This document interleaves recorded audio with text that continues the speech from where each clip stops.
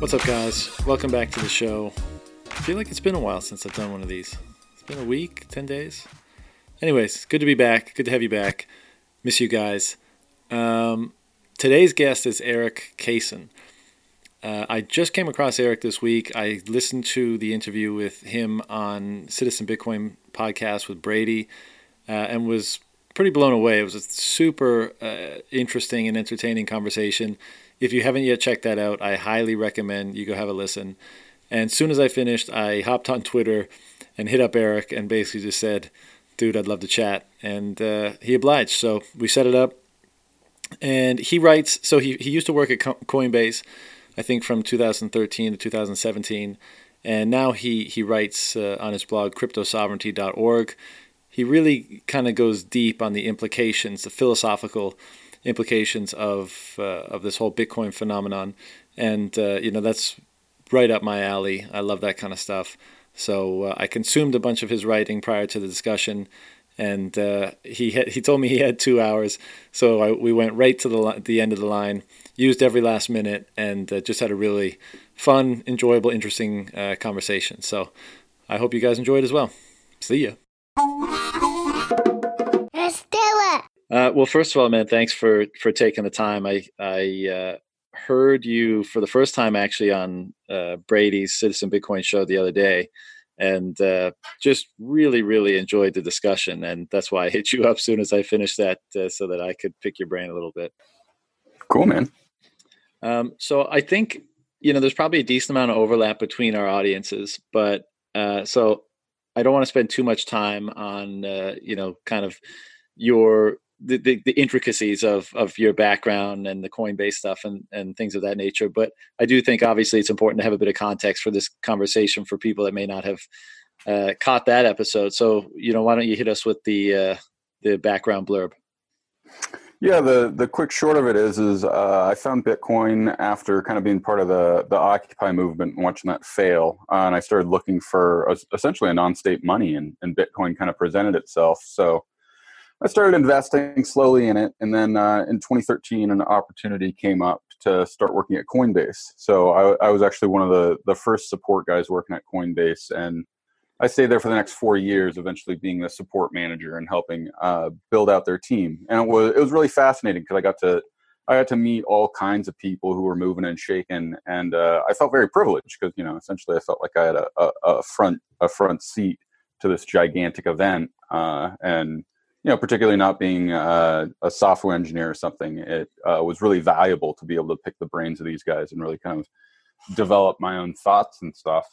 So pretty much after leaving Coinbase, I started working on my own essays because I was really curious about what's going on philosophically with all of this, and that's what really intrigues me is there's something very, very profound going on here that's past just creating a non-state money. And I actually think that it's essentially like we're watching the reformation of a new kind of law that isn't tied to nation state sovereignty as it has been for the last 300 years. So I have a whole series of essays kind of exploring those topics and other social and philosophical ramifications of Bitcoin. Mm-hmm. Yeah, I read most of them last night or over the last 2 days, and they're very, very interesting. But just on the kind of on your background part, you left Coinbase in 2017, right? And Yep. What have you been up to other than writing on the blog? What kind of takes up the majority of your time these days? Are you working again in the space, or are you just pursuing personal interests? No, just personal interests. I'm a dad, and I have a newborn right now and a 5-year-old, and so most of my time and energy goes towards that. And just because of my involvement with Bitcoin, I've been fortunate enough to be able to take some time off and to focus on other things. And I think that I feel extremely privileged because very few times in our life do we actually get to take a step back and look at who we are and what we're doing and what we're working on. And I talked with my wife a bit about this. Like Bitcoin's really changed me as a person because of the opportunities it's given to me. And I'm at the place where like the next job I'm taking is because I really love what the company is up to. And as much as I've really wanted to step back in recently, I working at Coinbase had its difficulties, and I got burned a bit there. But with that being said, like I really love helping and supporting people get into Bitcoin and understand it better, which is part of my motivation with my essays. But I've been looking at different opportunities at a couple of different startups that I really like in the space that are really Bitcoin only startups, and I've been talking with some of them about possibly joining. So that might come down the pipeline. But for the most part, I'm at a place where the only stuff I want to work on now is stuff that I'm passionate about and that I really love, and I feel very privileged that Bitcoin has given me the opportunity to be able to do that. So to answer your question, more or less, I've just been kind of dadding, writing my crazy essays, and having some really cool conversations with different, really small operations, whether it's like one or two guys or a team of maybe 8 or 10. But I'm excited to see kind of the developments that have been going on in the space right now versus like in 2017 when it was pretty much any harebrained idea somebody was popping a blockchain on and being like, we raised $100 million. Right. You mentioned something, and this comes up so often, but I think it bears discussing, because even though it comes up often, I don't think it gets that much. It doesn't get fleshed out that much. But you mentioned, what you said to your wife, and I've heard this or read this in some other stuff you put out, and that, you would be an angrier person without Bitcoin. And in addition to that, I know, a lot of people, the mental health is obviously a spectrum, right? It's not a binary. And, I know, so some people might characterize waking up in the morning and just being down, low energy, not looking forward to the day as, on the depressive sort of scale of things. Other people might characterize it differently, but I've had so many conversations where people were in that kind of a state because they looked out on the world and they thought, wow, this is so incredibly fucked. And, I don't see a method for unfucking it, right? The protesting doesn't work. The political actions don't work.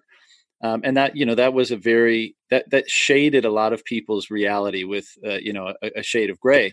And when they come across Bitcoin and they really start to get it, that, very palpably begins to change to the point where the more they get it, the more it changes. And now that, the nature of the conversations I have with a lot of people are that of excitement, enthusiasm, joy, hopefulness, gratitude, all of these really great emotions that typically characterize a very positive mental state. And it's, there are many of them, not to say there's not other good things happening in people's lives, but that kind of macro level impact was due to interacting with Bitcoin and understanding the implications that it represents. And, because you have articulated that, I was wondering if you could expand on it a bit. Yeah, I mean, to be honest, so after the whole Occupy thing, I got into it because I was actually like going into a manic cycle on a bipolar episode, and so like I was sleeping 2 hours a night. I was popping out of bed, feeling 100%. I actually at the same time I had done a failed bid for a senatorial run based out of San Francisco at the time because I was out of my mind. Right. And kind of as Occupy and all this stuff started to fall apart, I went into a crippling depression. Like I could barely pull myself out of bed in the morning. And sort of in this interim period, in this crushing depression, I started kind of looking for stuff. And this is when Bitcoin started to come up, and I started reading and I started getting more interested. And in a lot of ways, it's really what pulled me out of it. And I remember another thing that my wife told me when I first started looking at it and thinking about investing it. I was super broke. Like I was actually working for my father-in-law at a moving company, making like $15 an hour. And I was really depressed. And when I started looking at Bitcoin and thinking about it, I remember talking to my wife, and I was actually considering taking out like high interest loans to buy Bitcoin at the time. And this was like in like early 2013, I think. And I remember we started talking about it, and she was like, look, if you don't take this risk and like Bitcoin, shoots off to $1,000 or whatever, she was like, you're going to really regret it. She was like, but if you buy this and you lose like half your money, she was like, it's going to suck and it's going to be really hard, but She was like, I think if you pass this up, you'll really regret it. And she was right. So, Man, I what a got gem. the loan. I love her, and I'm very happy that she's the mother of my children. Um, and so I did it. And one of the things I really got with that is like, as we take upon ourselves to actually take the fundamental risk of like, I've had my wealth in Bitcoin for years now, and people are always almost shocked at that.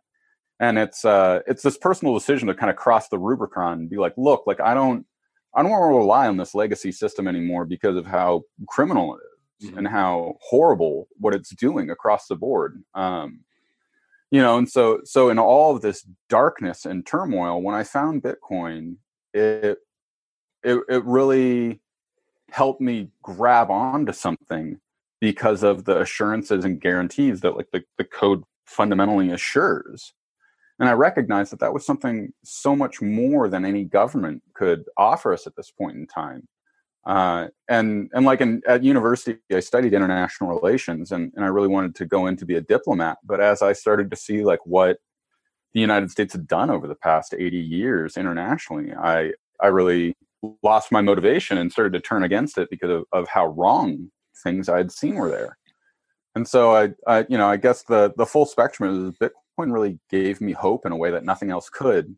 And I've also found in my conversations with other Bitcoiners that it's like this shilling point of hope. Yeah. And I mean, even if people aren't like Bitcoin maximalists or they're just in crypto in general, I think that's fantastic because it gets people looking at it and working together.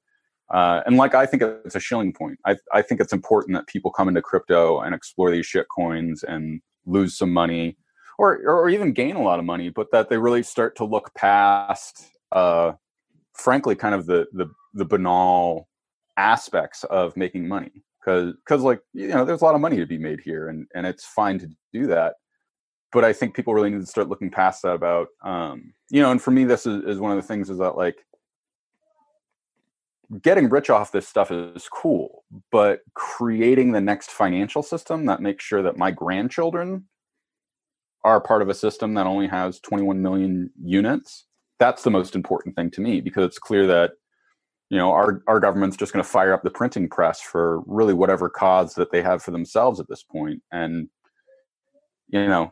looking back on what our country is going to be from the year 2030, like I'm really afraid. And if we didn't have Bitcoin, my goodness, I don't even want to think of where I would be, Yeah. Because like I worked at a bank call center for a little bit, kind of in the interim as a temp worker, and I'd probably still be there if I didn't find Bitcoin. And I hated it. It's really scary looking into that abyss of like what happened if I didn't find Bitcoin, because I'd be really angry. I'd probably also be like a far leftist still, and I probably would have never had any turn away from that either, which I also think is pretty dangerous. Yeah. I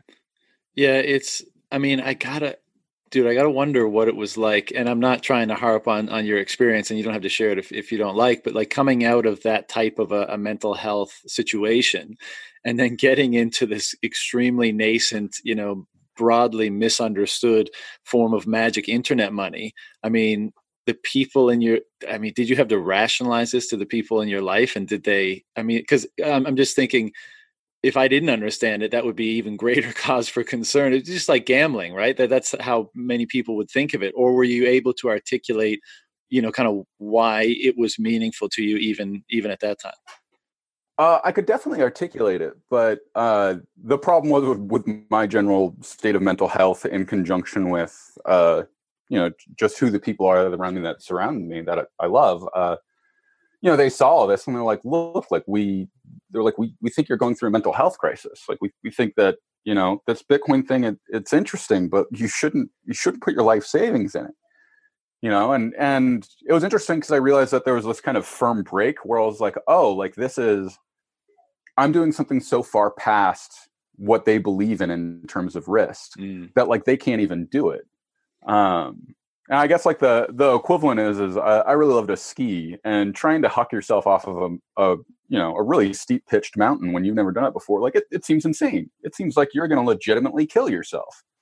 But if you actually know what you're doing and you're somewhat in control, like there's something really spectacular that you get to experience there. And I had something similar with money where I realized, look, I can take all this money and put it at a substantial risk and be able to make a substantial gain with that risk. But I have to take that on and I have to feel comfortable with that risk. Mm-hmm. And I think because I understood the technology, and like, I'm not a software engineer, but I know my way around a code base, and I can copy pasta stuff pretty good.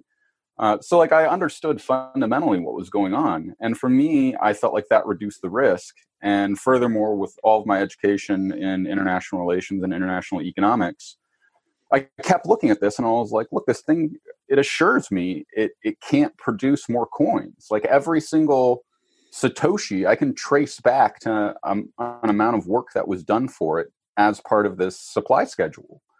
And so for me, looking at it and understanding the way that and this was 8 years ago before the Federal Reserve really started kicking up the printing press in a serious way, I felt confident that was going to happen at some point in time. And so pretty much I decided, let's do it. Let's go full bore. And I had a lot of friends that were like, this is crazy, man. You're going to lose a ton of money. I remember after I had been involved for a while, I had a really great friend who, very smart guy. He's out in New York. He has his own business. And I always looked up to him, and we sat down for lunch one day. I told him all my investments. At this point in time, I was pretty deep in the black. Unlike the price, the price was maybe around $1,000 at the time. He was like, dude, you've done great. He was like, get out. Like, don't do this. You're going to lose a ton of money. And like, this was a guy I really loved and respected. And I had to sit back for a minute and I had to go, you know what, man, like you're wrong. And I've put my money on the line. And if I'm wrong, I'm going to get burned. But if not, I give myself an opportunity to do something way bigger than I ever thought I was going to be able to do. Cause I don't have any special skills, in terms of being able to build programs or something. I do think I'm good at customer service and support and being empathetic and that stuff, but it's hard to really sell that skill set. So I really thought I was just going to be stuck as, a grunt worker doing support work for the rest of my life. And the fact that Bitcoin gave me this opportunity, I feel so privileged about. And like, I seriously, like several times a week, I stop and I say, thank you, Satoshi. Like, thank you for building this beautiful and incredible system that has given me so much opportunity. And I really want to share that with others, and like, I've traveled internationally a lot in my life, and in the United States, we got it pretty good, but I remember when I was traveling in Burma in 2008, I was in an ice cream shop eating ice cream with my tour guide, and this military person came into the ice cream shop and had a casual conversation with the lady at the counter, took all of her money and left. And then she broke down sobbing. And, through my tour guide, I realized like she had just gotten shaken down and robbed. Wow. And that's like a real thing that happens to people in developing countries all around the world. And while Bitcoin can't necessarily prevent that, it at least gives them a method towards which they can resist it. And so, I see we're at the very, very beginning of all of this. And like you, me, everybody doing podcasts and participating in this, like we're all kind of the foot soldiers of this really coming epic battle for money and wealth and like what it means to control it. And eventually, in my opinion, this all comes down eventually to sovereignty itself and creating essentially like new forms of organization in order to be able to protect ourselves in ways that governments can no longer assure us. And that, while that's meaningful in the United States, I think it's way more meaningful in a country like Burma, where their semblance of government is much more tyrannical than anything we've really directly experienced. Mm-hmm. Yeah, I agree with you. And I've had the opportunity to travel pretty broadly as well. And, I know exactly what you're talking about. But at the same time, no country has kind of the leverage of power that even though, if you're living under the system in the United States, you may think, obviously you're relatively fortunate, but, it's almost like you could, that's the biggest thing to fix, right? Because these little central banks in countries like Burma and stuff, like they'll just be a domino when the rest of them fall. That's not going to be a big battle, right? But wresting the power from those that really have the control over it, that's the really big thing. And kind of on top of that is, engaging with Bitcoin, I've always been extremely curious, and part of the reason why I got into Bitcoin was because I looked out on the world and said, "What the fuck?" Like this, what Yeah. the hell is going on? But even as kind of that kind of mindset that I had, the further I engage with Bitcoin and the further I learn, and as you know, you're always gaining new insights, angles, different kind of offshoots down the rabbit hole. Um, you begin to see just how much the existing system is suppressing, basically the ability of the individual to express himself in all forms. And one of the things I like, or I thought was interesting about your writing, and maybe it's a good time to break into this, is, and you just touched on it, is that not just separating money and state, which will mean there's less money to fund wars and the free market should be able to flourish, but in that the architecture of Bitcoin and the cryptography that it uses has kind of a messianic element to it if you dig all the way down. So maybe I could get you to expand on that a little bit, because it's a very interesting thought.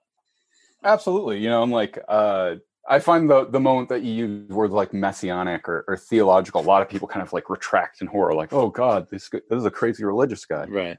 And I think what's really important is that like these terminologies I'm actually extracting from continental philosophy, and like they have particular terminology in there, which is related to the religious context. But I guess so, to touch on the messianic part, like right now today, if we were to like have Bitcoin being successful in the world, really all that means to us are there's a lot more Bitcoiners and a lot more people that choose to hold their wealth in Bitcoin. And funny enough, like this actually relates back to the economic principle of Gramsci's law, which is this idea of that, like if you have two types of legal tender that you can use that are equally exchangeable, the one that's more valuable will vanish from supply, because that's the one people want to keep and they want to spend the bad money. So Gramsci's law, it was always kind of surmised as the good money pushes out the bad. And when you actually like put that subjectively onto like all monetary systems, and if people are all to choose Bitcoin over their own fiat money, well, like pretty much everything changes overnight. Like central banks start to unravel, they can't like all of this really crazy stuff happens. But furthermore, like there are these other things that I find way more fascinating. Is like if we get to the year 2200, 180 years out into the future, Bitcoin is still going to have the same stable supply issuance.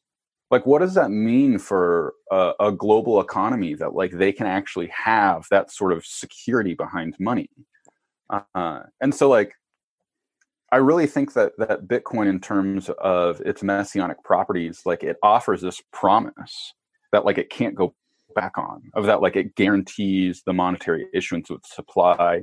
It uses the cryptography to assure your privacy, and like it does these things that radically passes any sort of social agreement that we have with governments, because our governments can always withdraw that agreement from us for any reason they choose, and I'm pretty pedantic in my writing about this idea of the sovereign exception.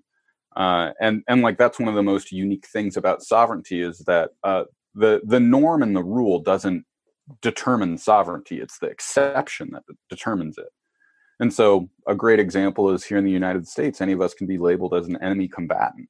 And like once that happens, you can be stripped of all of your rights, you can be stripped of your property, you can be thrown in a prison cell and never get habeas corpus. Like it's a really dangerous and dramatic situation. And that's not true with Bitcoin. Like if you control your private key, that money is yours, period. There's no methodology to create a sovereign exception to go outside of that. That dumbass Craig Wright might think that there are ways to do legal jurisdictions around it, but it's not true. And then when you expand furthermore on this, like what does it mean to have cryptography that protects our privacy, irregardless of what the law says, irregardless of what politics are going on? And I think all of these are just really, really important questions. that I've just kind of been flailing through on my own. You know, my great goal is to hopefully find other crazy people similar to me to be able to collaborate and do more work around this, because as I said before, as cool as all of the developments going on in Bitcoin right now are, like, I'm really curious about these philosophical questions that for some reason have been sitting in the background for a very long time and seem to be very pertinent and important. And I think it's just because, again, we're super early in the development of all of this.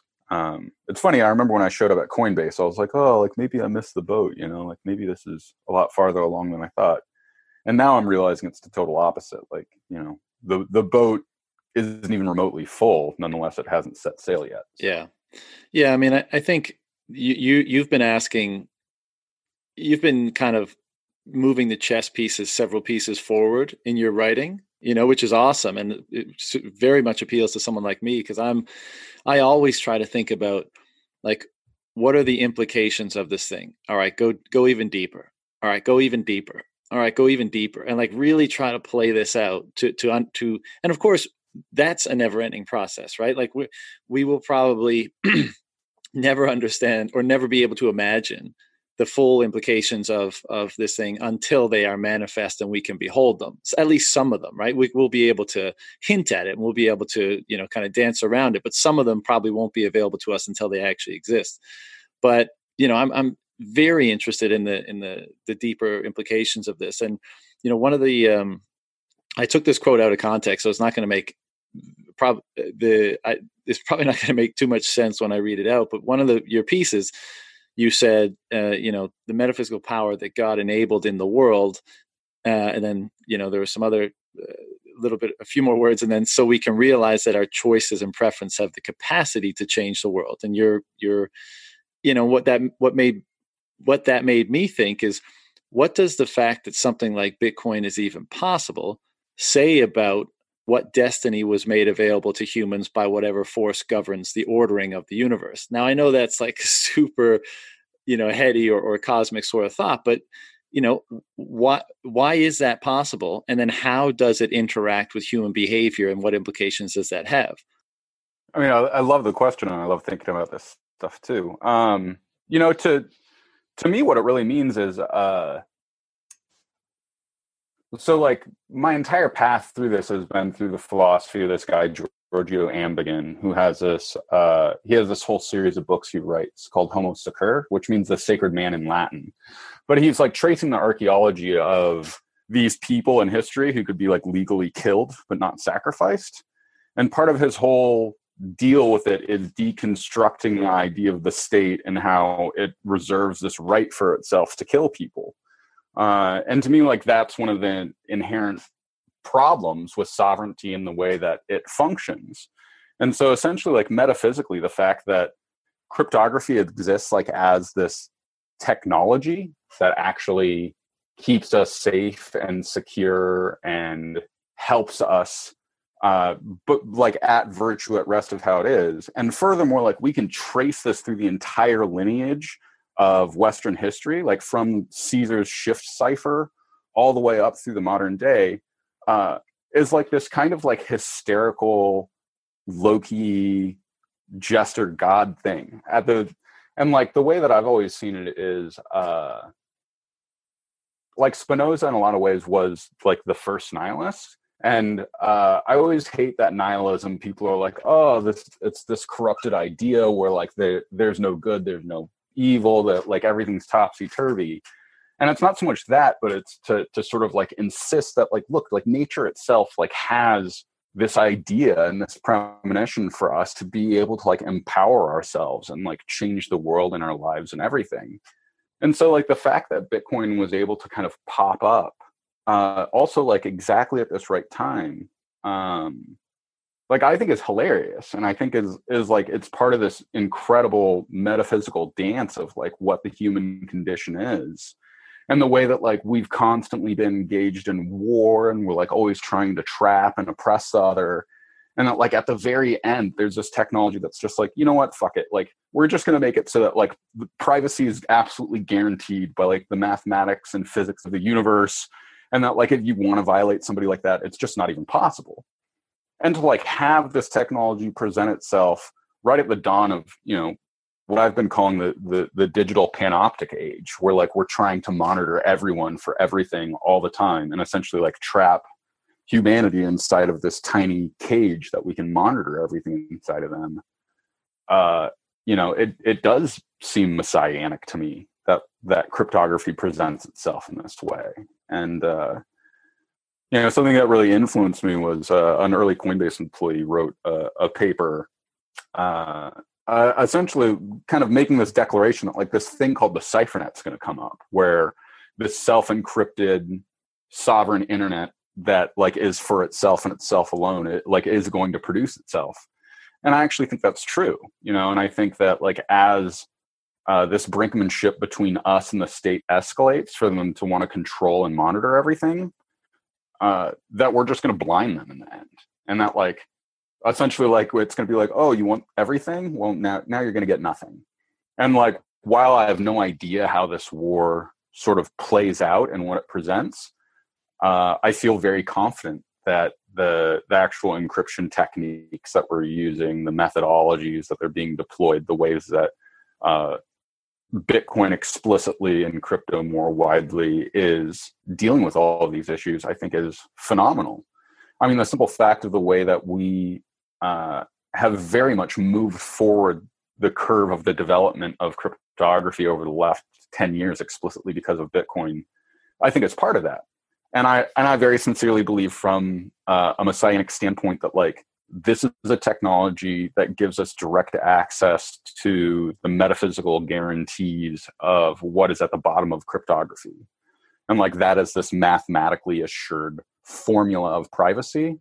And even more importantly is now that we have this digital synthetic asset inside of Bitcoin, like we fundamentally and cleanly divide the capacity to separate economic wealth from direct violence. And like that's never been done in all of human history. There's always been an ability to put the clamps down on somebody and usually get their money. Like there were techniques for people to hide gold and other things, but nothing even remotely similar to Bitcoin. And so as we develop more and more into this, I do fundamentally believe like it becomes theological at some point in time, simply because governments are not gods, period. Like they don't deserve the capacity to be able to make money up and reward it to their friends. And I've actually been working on a piece that tries to talk etymologically about the separation between money and wealth. And like what the term wealth actually means isn't for like some finite amount of money, but it actually means like the totality of what it means to have the security of something, of knowing that that's available for you in the future, of the assurance of the law, and that's actually part of the term commonwealth itself. And in Latin, it's res publica, which means like the public thing, which even on the back end, it's even more fascinating that like the Bitcoin blockchain is this public thing. And in a lot of ways, the most public thing. Anybody can access this public database more so than any other public database that's ever existed before. And like that's philosophically and phenomenologically important. Yeah, I think about the point you mentioned just a few sentences ago about how this is the first time where wealth has been kind of separated from the ability to be seized upon. I'm not sure exactly the terminology you use, but I try to imagine fast forward that and understand the implications. Like, yes, of course, you defund the state and there's less war. But, you look back on wars throughout history, and you've mentioned this before as well, is that, the first thing you do is you go get the gold of the person that you just conquered. And in many cases, that's one of the prime reasons you do so. And even if we're talking about, disputes in society generally, disputes that become violent because you owe somebody something and you didn't pay them back, and they're trying to come and get it by force, or, so many different examples of that dynamic. And when you remove the ability for property or wealth to be taken via force, what kind of a society it becomes erected around that? I have to think a really, really great one. It's certainly an improvement from the one we currently have. I think it's it's so hard even to get our mind there, because like it's so crazy per se from our perspective, because we've been so thoroughly conditioned around this idea of like authority and decree, and like the ability for legal violence to be extolled upon somebody. And you know, it's really sad when you realize like how, for lack of a better word, brainwashed we are around that. Like that's an appropriate idea. And like, while I don't, you know, like Bitcoin can be seized. We've seen it seized from a number of people like Ross Ulbricht and others, although they didn't get his full fortune. But you know, and I think it shows that it becomes much more difficult. And for me, like, I think what ends up happening is that like they eventually become some sort of a political organization that like forces this into the legal realm, so that there is an actual recognized legal political right that like we can own Bitcoin, it can be private, and that like that can't be extracted from us. And I do think that that is an eventual powerful and important aspect of this. But I also think more importantly, it is really trying to get people to move towards an ethical praxis of understanding, look, like my money and my wealth is mine. You know, like the bank doesn't have a right to steal it from me because it's in an account. The government doesn't have a right to steal it from me because they think they have a right to tax me some amount. And furthermore, you know, I think it's really important that we have these conversations amongst ourselves, because like as this escalates, I think like I don't see how the Fed can print out the amount of money that they have and that this doesn't cause for hyperinflation. And I also don't see how that hyperinflationary tendency isn't going to get a dynamic feedback loop with Bitcoin, because it'll be, you know, Bitcoin will be worth 50,000, 100,000, 200,000, and so on and so on. And eventually governments will want to directly seize on that. And I think that when that starts to happen will be when the politicization also starts to happen. Mm-hmm. When we start to see affinity movements to say, no, like we need to get it legally recognized that the government doesn't have a right to entrap you, to steal your Bitcoin, to do all of these really crazy extrajudicial processes right now that we don't have any protection from.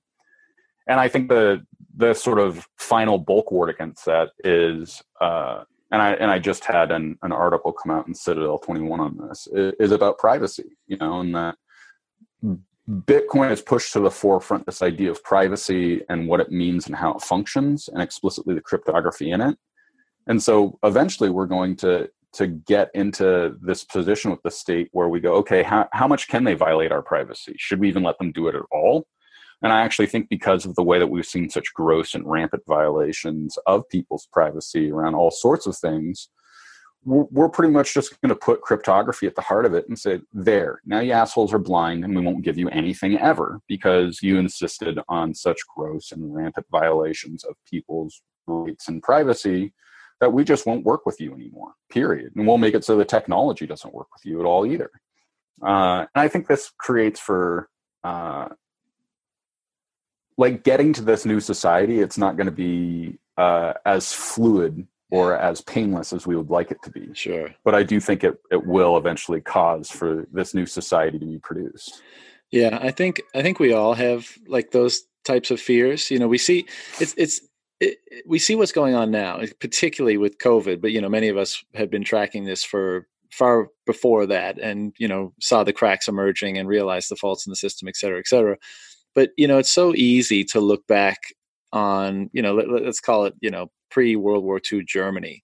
And the bias of history, you look back and you say, oh, yeah, I mean, how, you know, of course, hyperinflation happened there. Of course, financial collapse happened there. Of course, you know, authoritarian governments and genocide and this and that happened there, because it's so easy to see the pattern that led to it through the lens of history.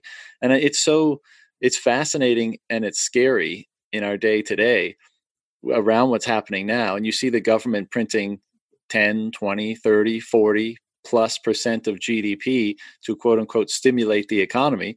And as long as things aren't falling down around people, the perception is that things are more or less normal or okay until they're catastrophically not. And, you know, I'm, of course, we're all apprehensive about what a transition looks like. And of course, you know, all we can really do is is manage our own and try to get more people on the life raft with us. But it's hard to imagine it doesn't unravel in a pretty horrible way.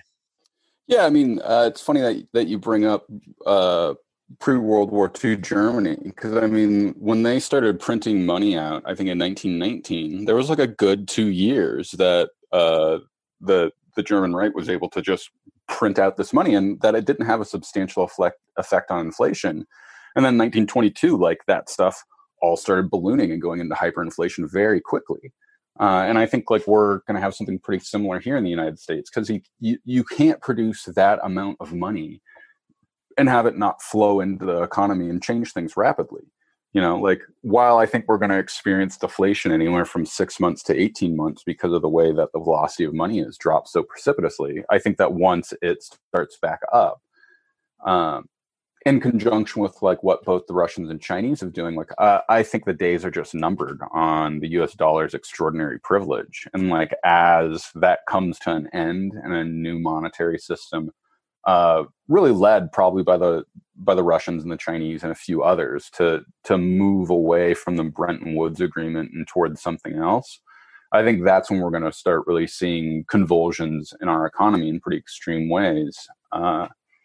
And one of the things that worries me the most is, you know, I talk with a lot of different finance guys, and there's this interesting view that like stuff doesn't really go past 3 months, and they kind of recognize that like things will be bad, but there's almost this like fantastical idea that there will just be this sort of V-shaped recovery somehow. And they really don't want to look at, you know, like we have unemployment now that's greater than the Great Depression. You know, like we've never seen or experienced anything like that. And keep in mind that like the Great Depression lasted for pretty much a decade. And we only got out of that because there was this massive war that happened with huge amounts of government spending that was actually getting money into the pockets of people. You know, this government spending, it's really just a crime. You know, the fact that Boeing gets, what was it, $25 billion, and they get to like lay off all their employees. We've seen this stuff over and over. And so the thing that scares me the most, and again, one of the reasons why I'm so thrilled about Bitcoin is with its like, quote, non-political aspect of it. You know, like I can execute my full politics just by buying and holding Bitcoin and telling other people about it. Like if I had to actually have like a political movement to respond to any of this, like we're doomed. Yeah. You know, we exist in a two-party totalitarian state. And I find it fascinating that people still desperately cling to this pathetic excuse of democracy when like, okay, like if we're a democracy, like why didn't we vote on the allocation of like the Fed's money? Like if we're a democracy, like why are there all these unelected officials that are making these decrees that like keep us locked up in our homes? And like, you know, COVID's obviously dangerous and it's killing a lot of people. And, you know, this is a real pandemic. But I'm really confused at like how the nanny state produced itself so ferociously.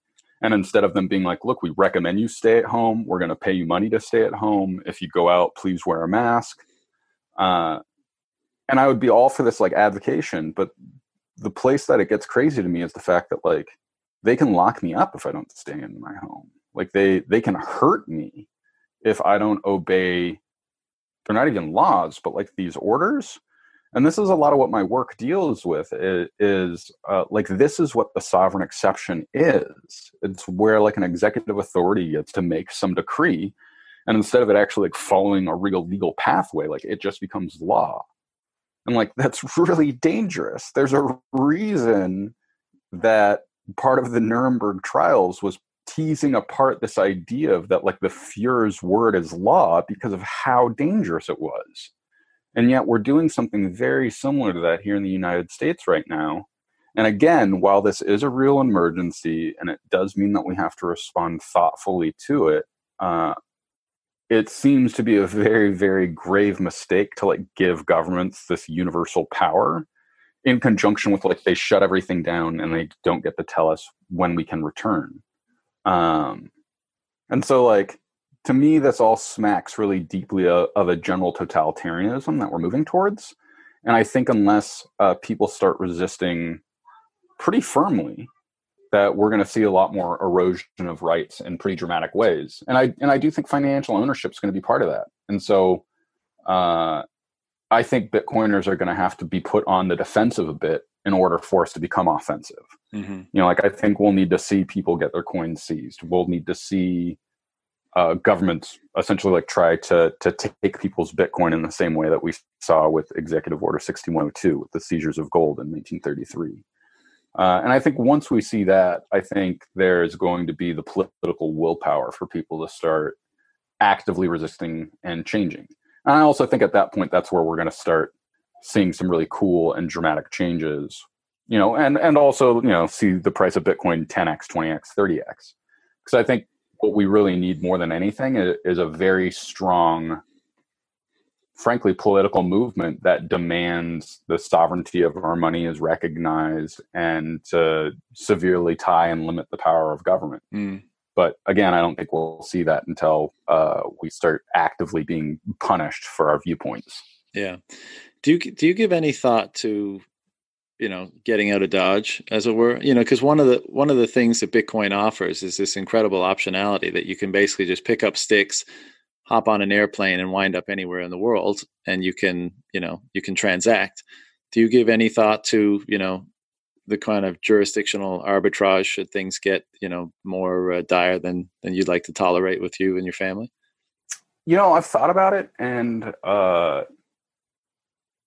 the big conclusion I've came to for myself is that if I run away, my kids just have to come back to something much worse. If not me, who? If not now, when? And so while I have thought about it, and it has been appealing, the idea of fleeing off to New Zealand and just creating a little life there, it's just not the answer, unfortunately. And as much as and frankly, like I've had a lot of reluctancy about publishing my writings and stuff because of kind of how extreme they are. But I eventually just got to a place where I was like, look, like this stuff has came to me. I have a responsibility to put it out there. And furthermore, like as all of this picks up steam and develops itself, like I have a real responsibility to be here and protect the values and ideals that I believe in. And so while running off into the forest and like making my own private little life sounds very appealing. Yep. There's no glory in that. There's no winning. I recently finished another one of those philosophical books by Giorgio Agamben, and this one was called The Highest Poverty, and it was about like forms of monastic life. And one of the points he makes in there is it was classically seen that like hermitage versus the communal life, like hermitage was almost a cop-out because like you can't actually create the utopian community or ideals of God on your own. Like you need a community for that. And when I read that, I was like, oh, okay. Like that's why I can't flee off into the forest, is because as beautiful as a life that I would make for myself, it can't even compare to the beauty of trying to build this with other Bitcoiners and create a very real community that has the actual solidarity around what Bitcoin is and how that presents itself in the world. And I do think that this eventually becomes, even against what Nick Sabao says, like this actually becomes a community, and it becomes a community not because of the locus that it has, but because of the real ethical praxis that it operates from. Mm-hmm. And I think that that's at the bottom of that ethical praxis is like our mutual acknowledgement that like there is a God, he does love us, and he is beautiful because he gave us this incredible technology that so artfully puts together mathematical principles that like it actually protects us in this really fundamental and critical way. Mm-hmm. And when you say God there, are you referring to Satoshi or a grander God? A grander God. Like as I said earlier, like I very much believe in the Spinozan idea of nature, which is that like all of the goodness and things that we need from God are presented directly in nature as part of like his grand plan. And Mm-hmm. part of that is like the fundamental physics and the mathematical nature of like what has been done. Like that in itself is what I would call God, because I'm totally assured of these principles because of how they operate and how we understand them. And I've had other people point out, they're like, well, you can't totally know that because of the way that like cryptography can always be broken or change. But it's more about this back and forth and the development of trying to make it stronger, of always trying to improve it, of trying to make it better. And in a lot of ways, like that's also the idea of like what a monastic life with God is that in this same book that I was reading, The Highest Poverty, he's kind of trying to trace the archaeology of monks. And part of the idea of the life of a monk is that like all of their time is occupied with like incessant prayer and always trying to keep God at the forefront of their thought and always trying to improve and better. In a lot of ways, like I think that's what Bitcoin is, you know, with the hashing that's occurring are these like permutations of prayer towards God, of trying to find this hash of this nearly impossible to find number that like one is granted. And furthermore, the way that it's all secured by these things. And again, I get that word God is like a really loaded term for a lot of people. And I guess if I had to use a different word for it, I would just say like the fundamental nature of existence or Right, whatever else. right. And help people feel comfortable with it. Yeah. You know, back to the point about, you know, getting out of Dodge. It's like when you answer that question, I almost hate the answer because there's such a pull to be like, fuck this shit. Like this is just too insane. And if you have the means of, you know, extricating yourself from it, you know, why not? Why put up with the headache, basically? But, you know, I know that you're right when you say that, you know, and the way in which you articulate it in particular really kind of struck me as there's no glory in that. You know, there's no glory in just leaving the problem alone, you know, and not being a part, excuse me, of the solution.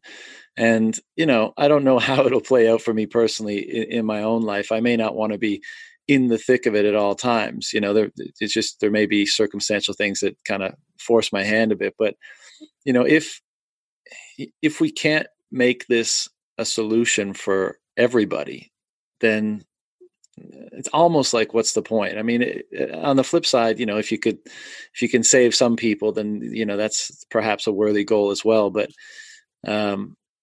yeah, I'm inclined to agree with you, I think is what I'm trying to say.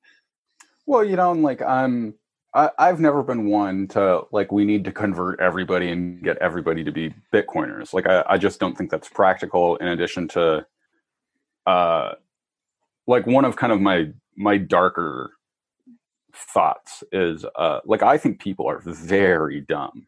And I don't do that to like put people down or to be mean, but I really think a lot of people have been so thoroughly trained to have forgot what critical thought is or how it functions that like most people can't do it.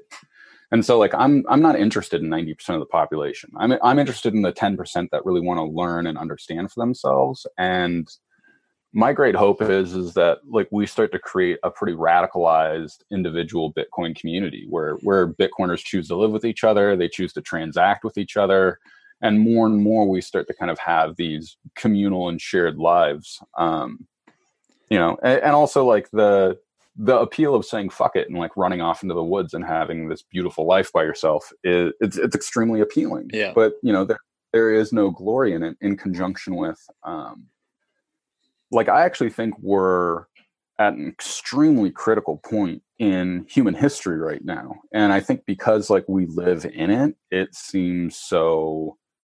doesn't seem as fantastical as it really is. But like the fact that I can remember a world without the internet is really important, because I don't think there will ever be a world again without the internet.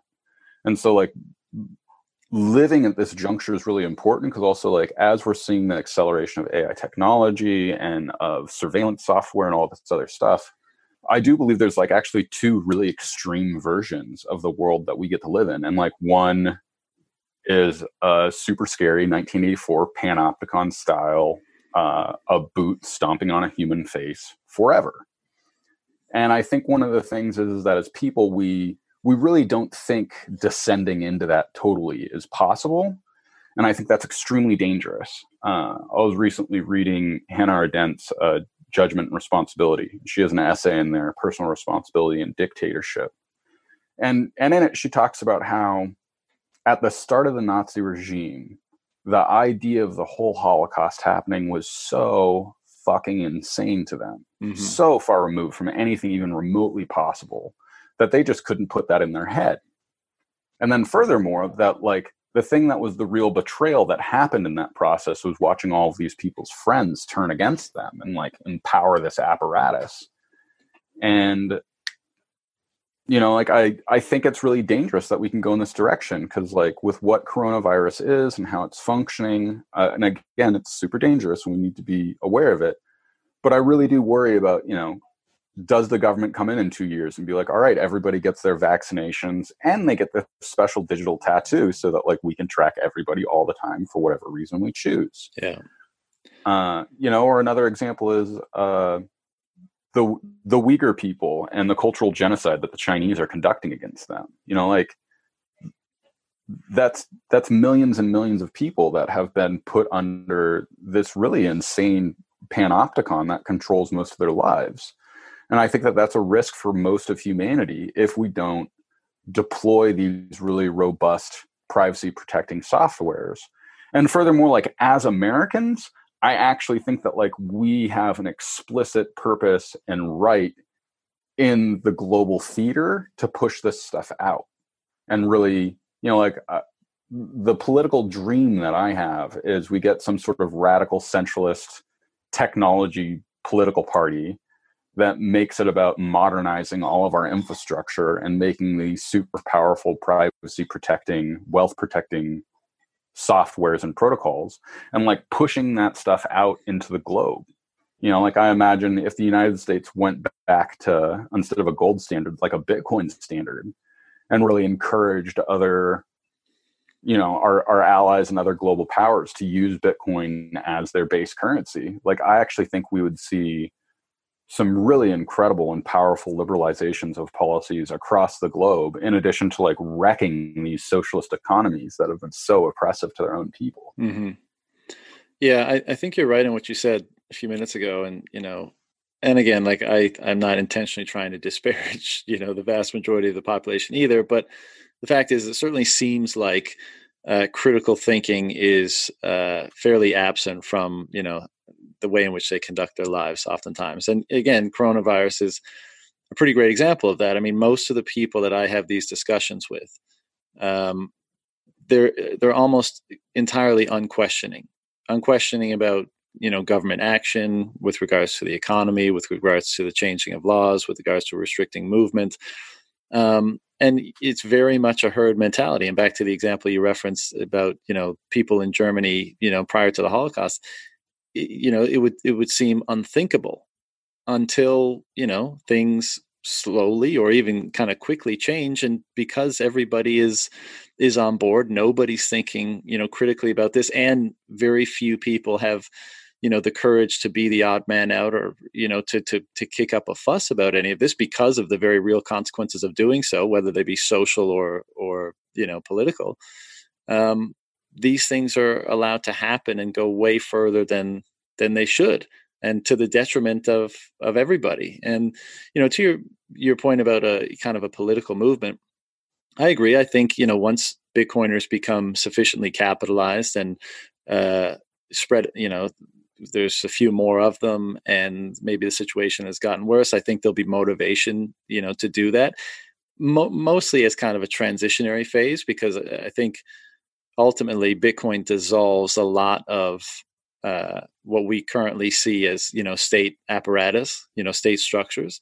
But I think in the interim period where a lot of people are going to be so used to operating and engaging in that form of political discourse and just engaging in the political process in that way, it's probably going to be perhaps a necessary means in order to transition to something different, whatever that might be. Yeah, I don't think it's necessary. Like, I think it'll vastly speed up the process. But I mean, I think the way Bitcoin's been plugging along for the last 10 years has worked relatively well. And like, we could keep going on this way for a while. I just think it's going to take a lot longer if we don't directly politicize it in conjunction with like we can lose, you know, like that is a reality. And I think it's really important to understand that, because in the same way that like we can get trapped in this panopticon where like Western liberal powers like pretty much implement Chinese style surveillance and go in that direction, like that can happen. And so like I do think there's a danger of just being like, it'll develop on itself. And so that's one of the reasons I've been trying to push this idea of some sort of a political movement around Bitcoin, because I think it's really important. In addition to the fact that like, I don't think most people understand that like Bitcoin at its core is actually like a political movement. I think a lot of people, they get the money part and the other things, but like they don't dig deep enough to go, oh, like the idea that Bitcoin has a fixed monetary supply, like that's an explicit political statement. Right. You know, the idea that cryptography is like baked into Bitcoin directly, like is also a political statement. And I think these are really important things because,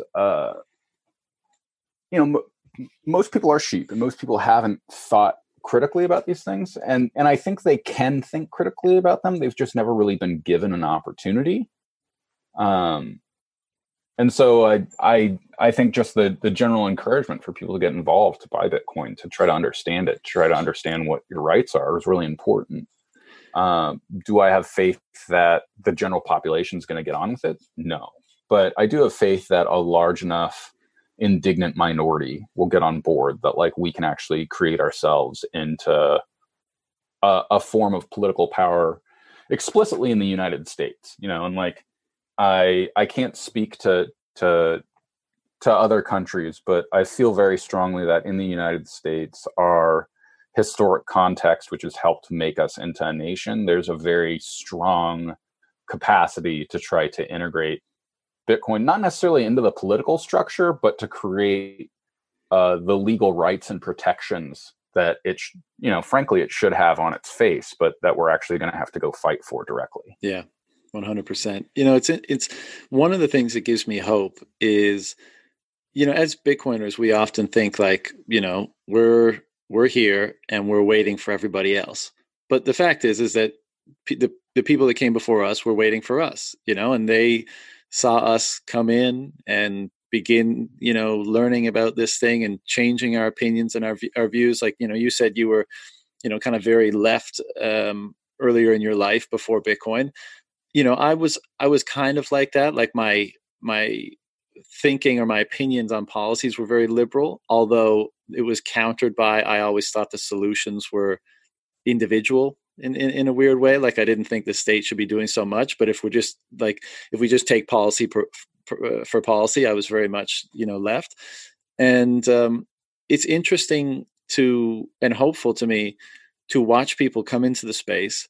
And maybe they come in for orange coin good, number go up, right? Greed, it's such the fact that this movement is aligned with individual self-interest and greed is a great thing, in my opinion, because that's going to bring in a lot of people. And then they begin to understand the deeper meaning and implications of this thing. And, this is a subject that I really like digging into, and most recently dug into it at a conference. But it is the individual change that's inspired by engaging with this thing. And it sounds totally crazy to an outsider. It's like it's just, you're engaging with this digital protocol. Like how could it possibly change your life in the manner in which you're describing it? But the fact of the matter is that it's very consistently does. And just, of course, that's a slow process and it's a trickle at first, but I'm hopeful that, if this maintains itself, if this remains consistent across a lot of the people that come into this space, then slowly but surely, people that perhaps previously didn't consider these things, were not that, very critical thinkers, can start to change and turn around, and they can start to develop new opinions and more independent opinions, and then engage in a broader community that's doing the same. I love to look at this community, and I know a lot of people hate that word, but look, I'm not suggesting it means we all think and act the same or have an obligation to do so. As you said, it's kind of a Schelling point on a number of different things where we're just arriving at, certain ways of thinking or conclusions that are connecting us in a certain way. And it's really interesting to see this global group of people that are, you know, have are developing very similar perspectives on this thing, and as a result of that, are interacting, very enthusiastically and sharing ideas, and also vigorously, smashing ideas together because we realize the importance of doing so. Nothing is holy. You've got to put it on the table and smash it together. And whichever one breaks, you let go, you leave that one and you work with the one that remains. And so that's what makes me hopeful that, some of this can be turned around, is that this is an ongoing process. We're not waiting for things to happen. We are the happening, you and I and everybody, that's listening and who's has come before us. And the more people that come into it, the greater that swells and grows. And of course that, that's a good thing in my opinion. Oh yeah. And I think that greed function is like it's so explicitly tied into this because a great example are I think there's a number of people that come in for, Orange Coin go up, they make their 50-100% profit, they sell and they leave, and like that's the end of the story. But I also think that there's this other contingent, they see it go up 50-100%, they go, whoa, like what is going on here? Like why can this gain so much? Why is it so different? And all of these questions start coming up. And as they investigate it, they go, oh, like this thing can yield me this much profit because like it's an actual piece of technology that's like fundamentally changing the entire financial system. So now I believe that it can go up 1,000% or 10,000% or 100,000%. And to me, like that's the most key and critical turning for somebody to start making the choice to like keep their wealth in Bitcoin and to feel more secure with the guarantees that Bitcoin offers over other systems, including other cryptos. It's like I think it's really important that people come in to Bitcoin and they look at stuff like Ethereum or Litecoin or whatever else, and to really start doing this process on their own. While the danger is that like they get captured in all of that other fluff, I think it's really important that people can go into that, lose money, make money, do whatever, but be able to really retreat back into Bitcoin and go, oh, okay, like there's a reason that Bitcoin started all of this. There's a reason that all of these currencies have exchange rates with Bitcoin directly. And there's a reason why all of these other currencies can't make the same guarantees as Bitcoin. I think I've said before, like I'm not a Bitcoin maximalist, I'm a Bitcoin majoritarian. Because I think there's a ton of cool and interesting crypto projects out there. I'm much more skeptical about them over Bitcoin, but I do think that they're important with the developments that they do, and furthermore that they prove the dangers that Bitcoin's warned against. I've watched Ethereum develop and everything it's become, and I think it's really interesting that most ETH heads that I talk to don't have a strong background in Austrian economics or economics otherwise. And I find that it's interesting that they're not nearly as focused on the idea of how the supply changes, what Vitalik's role in Ethereum is, all these sort of edge case and exceptions, if you will, that I actually think are much more important. I think the DAO hack and how Vitalik and team dealt with that was a real critical watershed moment for Ethereum. That it brings a lot of doubt into my mind in the future that if there was another large robbery on Ethereum, or if the state came in to try to take money, like I wonder what they would do with that. Sure. And that's just a question that's been opened up because of historic ways that they've dealt with it. Same thing with pretty much every other project that has a founder. Like, I wonder what happens when the clamps come down from the state for any number of reasons. And that's and so like being able to do all of this investigation is part of what had me, always keep my back foot on Bitcoin and, keep all of my wealth there. And I think it was important that, there were opportunities to dump it all into Ethereum for huge gains, or dump it all into Monero for huge gains. Because if you do that and you get your hands chopped off, you come back to Bitcoin and you go, well, I now understand why it was so important that, all of these things work that way. And I don't think we'll ever go into like a unitary Bitcoin only environment. Like, I think all the other crypto stuff is here to stay pretty much forever.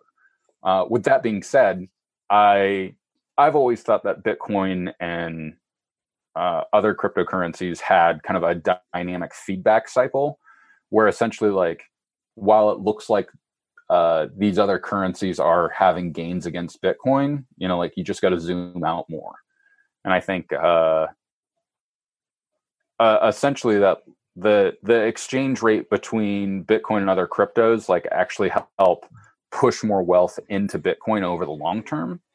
And I think that that's part of kind of the important cycle for it. The other thing that I think is really important is this term crypto. Like, I actually think it's hilarious because of, like, the etymology of the actual word crypto, and that it means secret. And that, like, there's all these people out there, like, pushing, like, their own shitcoin that, like, isn't anything like crypto.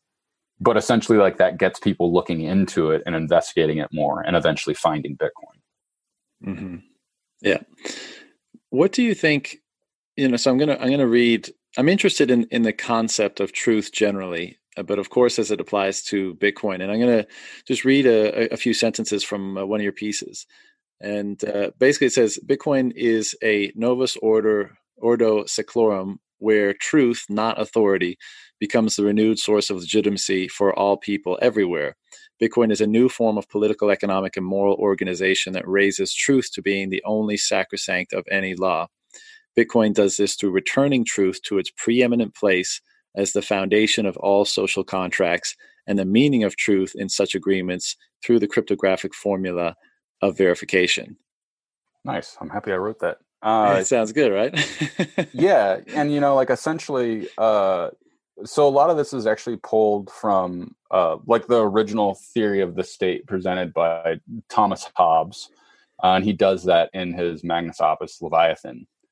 And in it, it's pretty interesting. Like, near the end, he, like, pretty flippantly surmises like, what creates sovereign power. And the Latin terminology is auctorus not veritas fact legitimum, which translates to authority, not truth, creates legitimacy.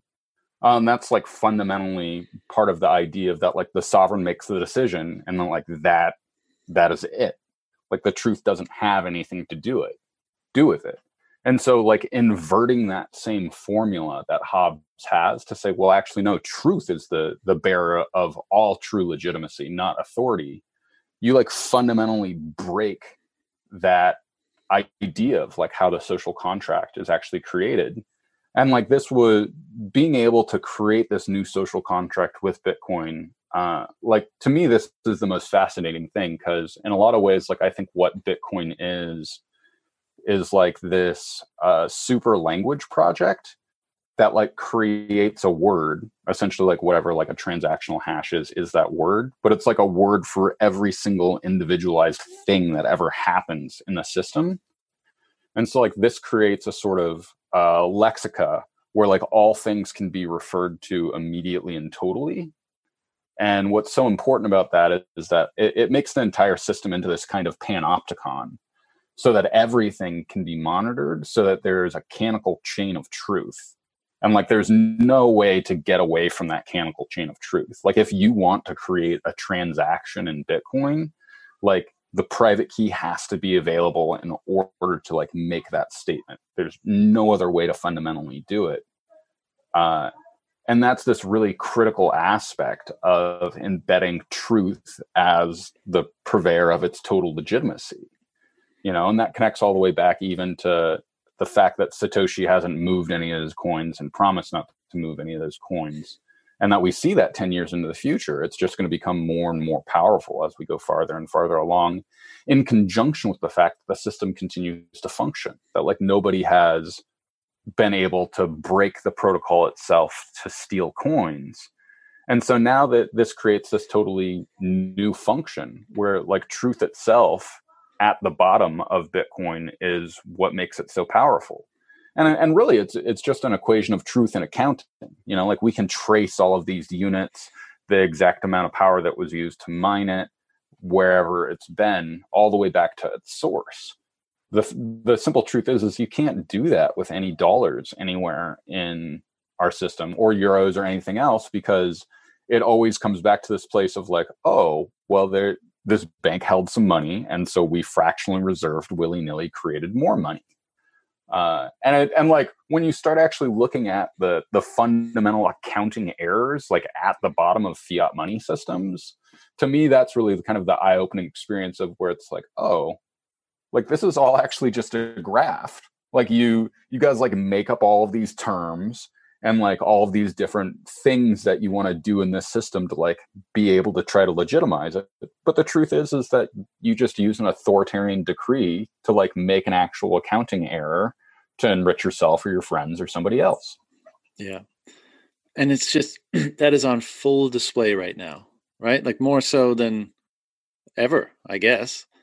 Oh, the nakedness of it, I find terrifying. Right. You know, I'm like the thing I'm really afraid of right now is like I'm afraid that like the nakedness of all of this is like part of the general truth is that we all know it's a graph, we all know it's criminal, and none of us will do anything to stop it. Yeah. That like we're all actually so chicken shit and callous and spineless that this is just the robbery that will go on. These are the sort of political violations we'll become used to. And it terrifies me, you know, and it terrifies me that I'm part of that too. You know, like I'm not here with like my sword declaring war against the whole fiat monetary system. I'm also sitting here hesitantly trying to figure out how to solve it and am fearful around it. And I think part of that is like this panopticon apparatus that is the internet is like so hyper powerful at this point that I think anytime it like really focuses in on anybody, like it can pretty much destroy them. So it's almost like we don't even have this capacity for a powerful leader to stand up and make the charge against these things, which again kind of folds back into Bitcoin and why I think the way that Satoshi presented Bitcoin and protected his anonymity and stepped away at such a critical time is so important in helping fulfill all of these things. Because I also think one of the most important features of Bitcoin is this ability of pseudo-anonymity and this ability to turn away from the gaze of the state and that all-powerful eye and to refuse the capacity of letting it identify you.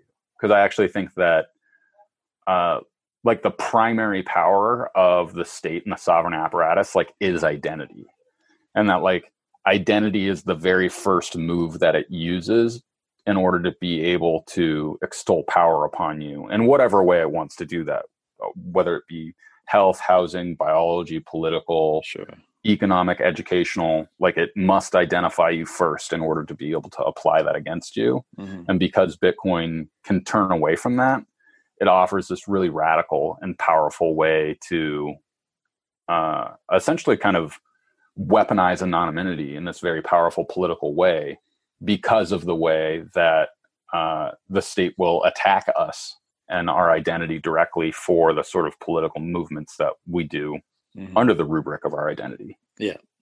But, you know, and I share the sentiment of seeing these kind of egregious abuses or thefts or whatever you want to call them and thinking, you know, I'm such a chicken shit, you know, what am I, I'm sitting here whining about it and I'm not doing shit about it. But don't you think that, you know, in a Bitcoin world, and it seems like we've been given this option uniquely for the first time, because every other time in history, that's had to be the response at some point. It just gets too much and it's pitchfork time, right? But this gives us the opportunity where, you know, it's as I think it was it Nick Carter wrote A Most Peaceful Revolution, where, you know, the protest is really just to stack sats. You know, it's and I'm not saying that's all ever, but at this point, it's like, what is you protesting or you doing whatever, you know, form of protest other than that? What effectiveness is it going to have? You're just going to be demonized and you're going to be dealt with, versus, you know, actually, you know, resting your wealth or funding an alternative system that at some point may be, you know, sufficient enough to actually, you know, defund or combat in some way. Because, you know, of course I agree. Like I see everything that's going on, and one, it's maddening how little pushback there is even verbally from people. You know, when I engage in these discussions with my quote unquote normie friends, like almost nobody has much of a problem with, you know, a $3 trillion bailout or stimulus package or debt levels or any of that. It's just not. It doesn't sink in somehow. But let's assume it even does. It's like what better option is there than to quietly stack your sats? Well, I mean, like, I think that's this is sort of kind of another one of those hilarious ontological things, like at the very bottom, is that like, because we live in this totally corrupted world that's like made everything into consumerism and economics, that like there's nothing left. And so like with there being nothing left except for that, like the most powerful thing that we can do is actually starting to stack stats and convert ourselves into this new economic system. Because like I remember early on, I always thought about like, look, if these assholes want to make it about money, like let's make it about money. And like, let's make a better money system than theirs. Let's give people better guarantees than theirs. Let's give people greater assurances than theirs. And over time, that's going to work. And so I do think stacking stacks is the most powerful political movement that people can make. And I think that like it's naturally going to gain traction, and it's naturally going to politicize itself at some point. And that, and furthermore, that not everybody is going to get on board. A lot of people are going to want to stay in these old ways of thinking and systems because of what they think it offers them. And that's fine. Like, I actually think, like at Bitcoin operating at its apex, like it's continually deflationary, that pretty much all fiat monies become relatively inflationary. And that essentially, like, pretty much every year governments have to like print out a new bulk load of money to like buy some small portion of Bitcoin to like help back their reserves. And essentially like the entire monetary system moves back to a gold standard using Bitcoin because people force that onto them. And I do think that is an actual active standpoint that people can take. And I think furthermore that like just getting involved with Bitcoin, like it sort of causes for this eventual development where people start to care more about their privacy, where people start to use encrypted technology more, that a lot of these values start to get teased out and changed. And I think it's really powerful and important because, like I grew up in a really liberal family. Like that was always the right idea. That's just what was presented.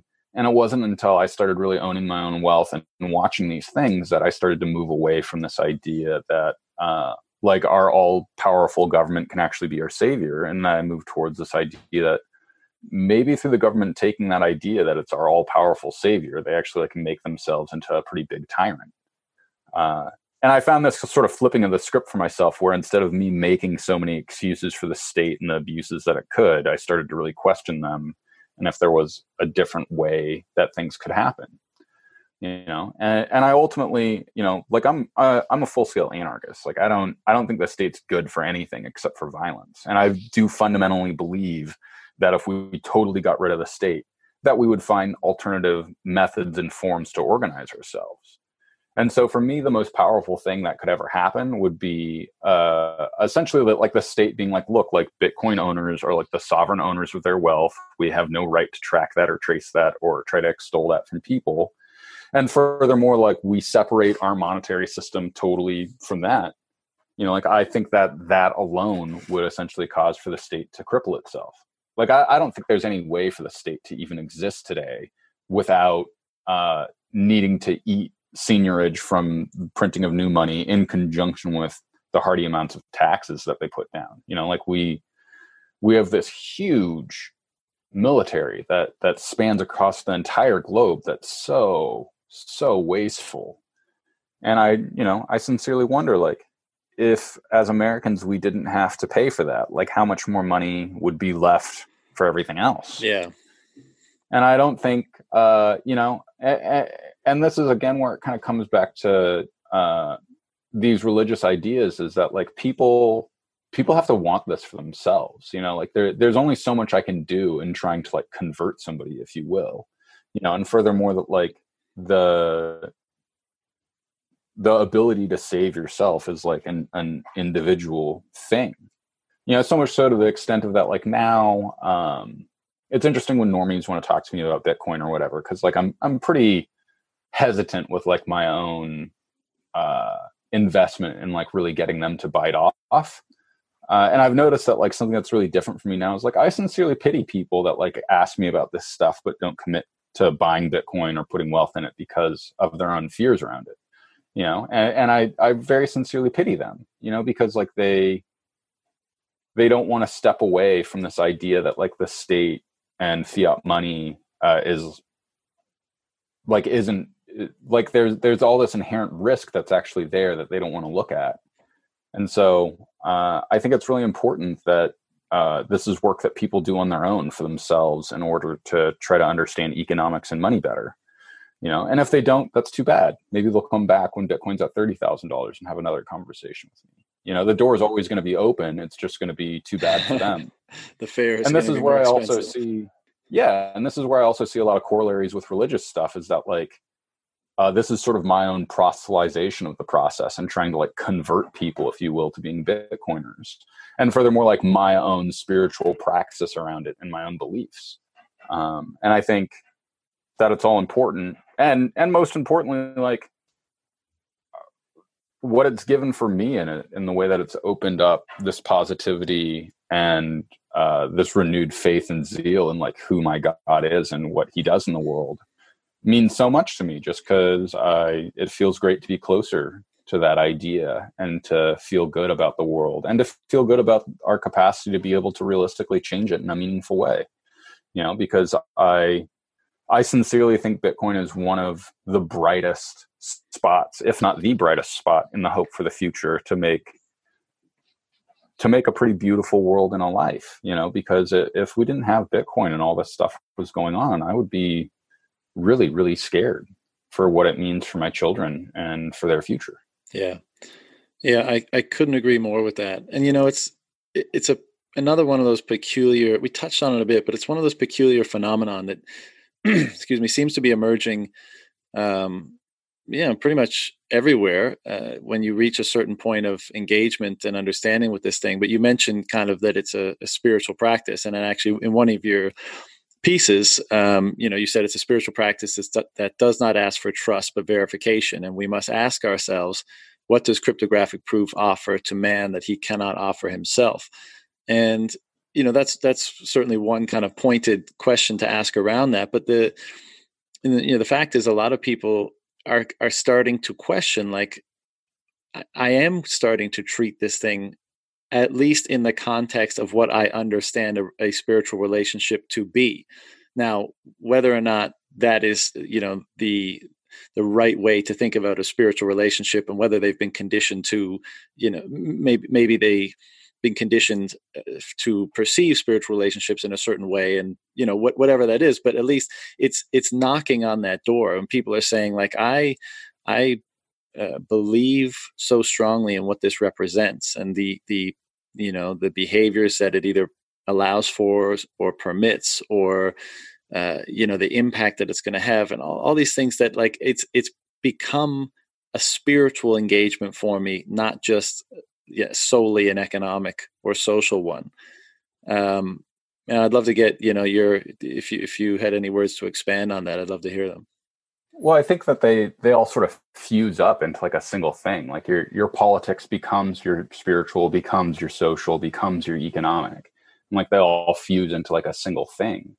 And in all honesty, like I think getting to that place where this does become a spiritual thing is like the most important part of the whole process, because I think the sort of and I want to call it like a false nihilism, because like I think Nietzsche at the bottom, like he actually has this really powerful idea of like who God is and like how he functions in nature, and doesn't call him that.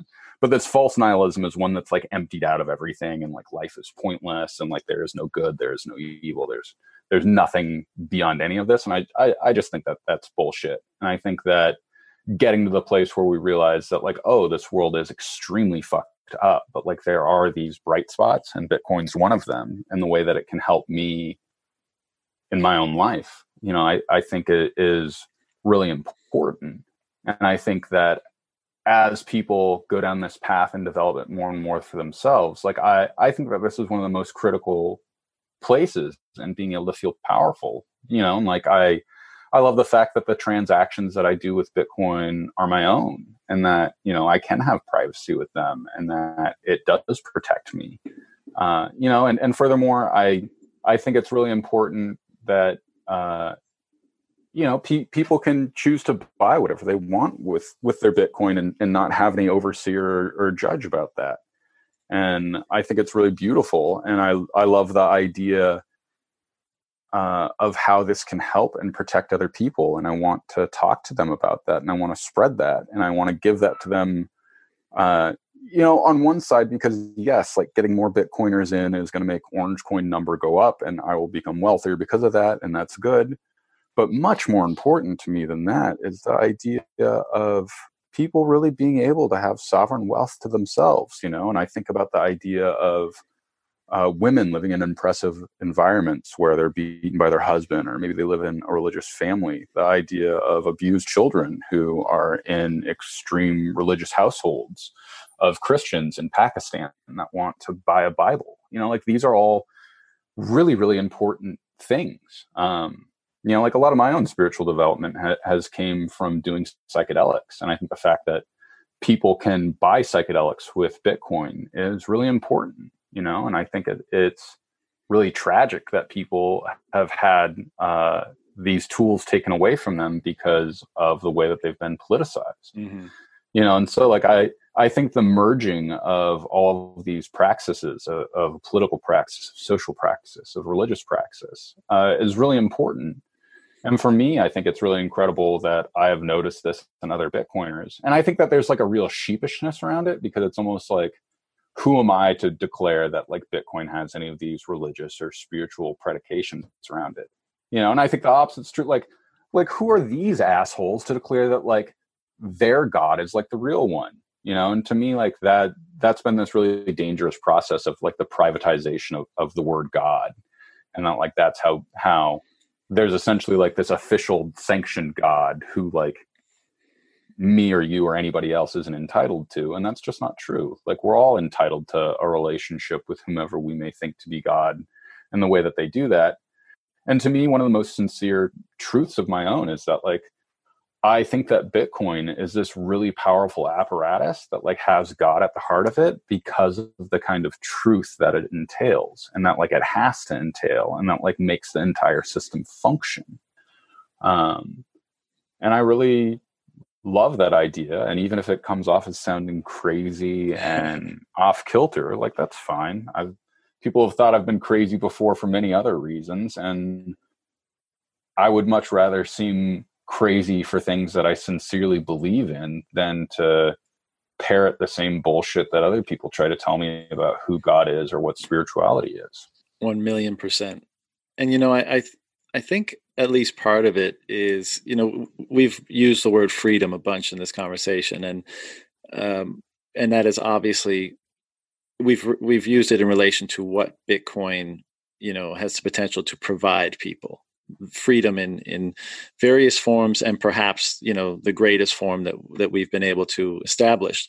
And I think it's impossible to separate the concept of freedom from spiritual or religious engagements or beliefs, because at the core of so many of them.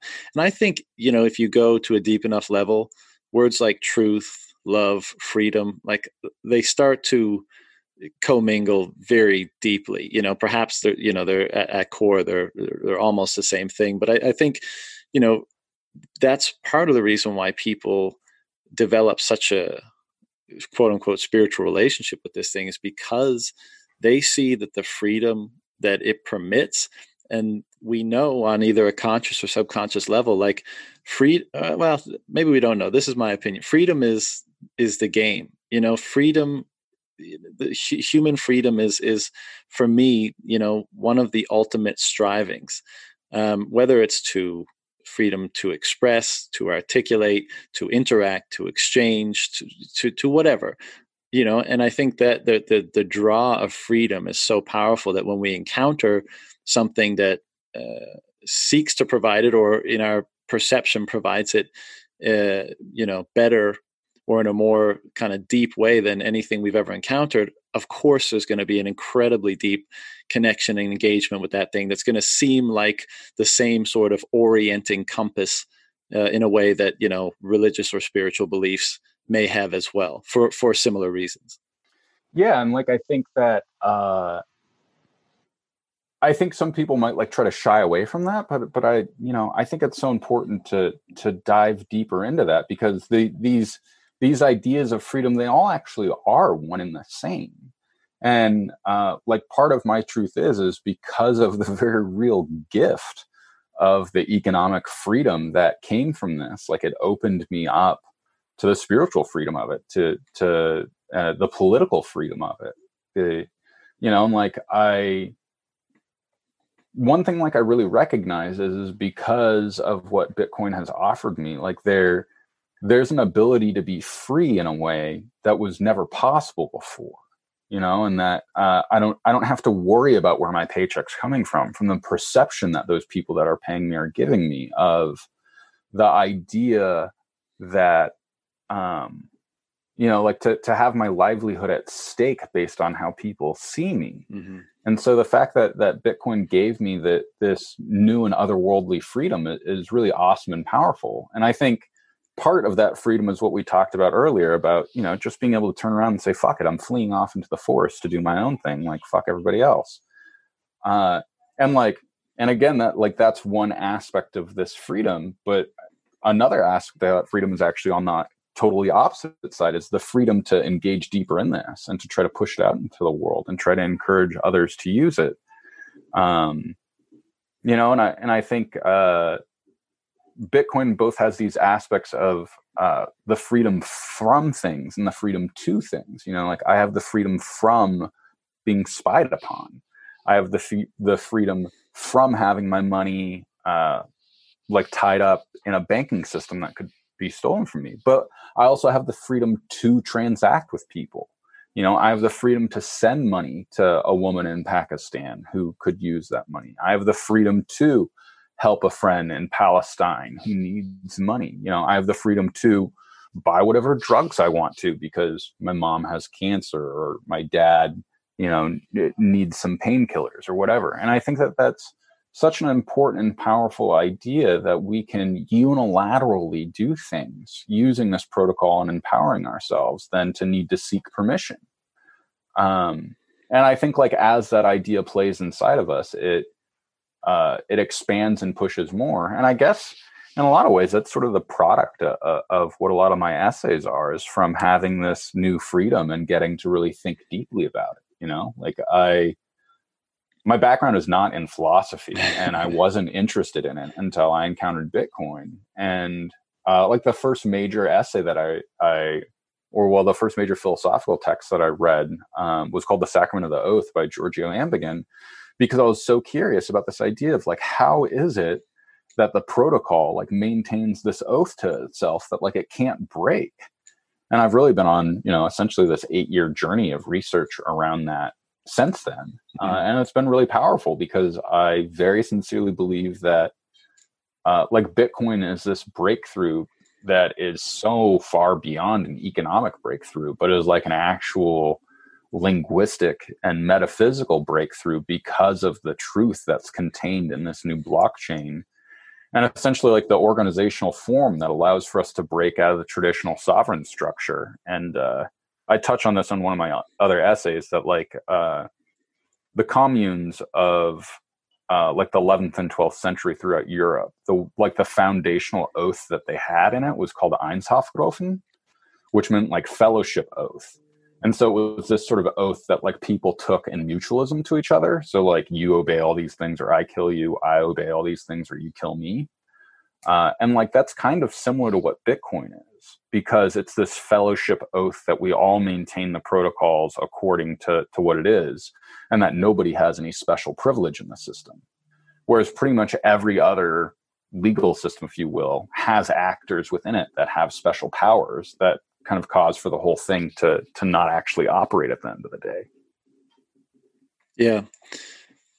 It's super interesting, but one of the things that you mentioned, on this kind of freedom idea, I think a lot of us Bitcoiners probably have had the daydream. Whether or not we're going to act on it, who knows? But of, you're off in the as you mentioned, you're off in the forest. You're completely independent. Your own energy, your own food, all the rest of it.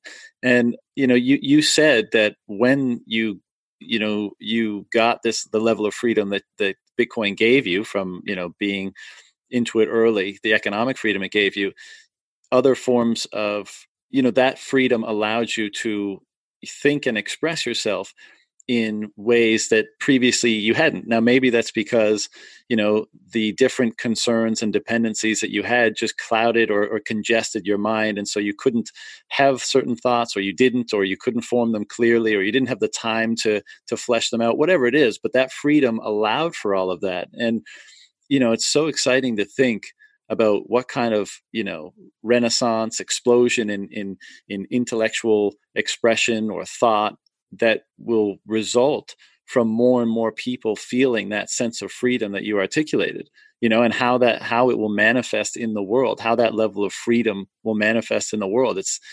it's another one of those things that I am I watch keenly, and I'm so excited to see develop. Oh yeah, and that's, like I said before, like we're just in the very beginning of this, and like you think about what the Enlightenment was, and like how that whole process took, the better part of a century for it all to push out. And so to me,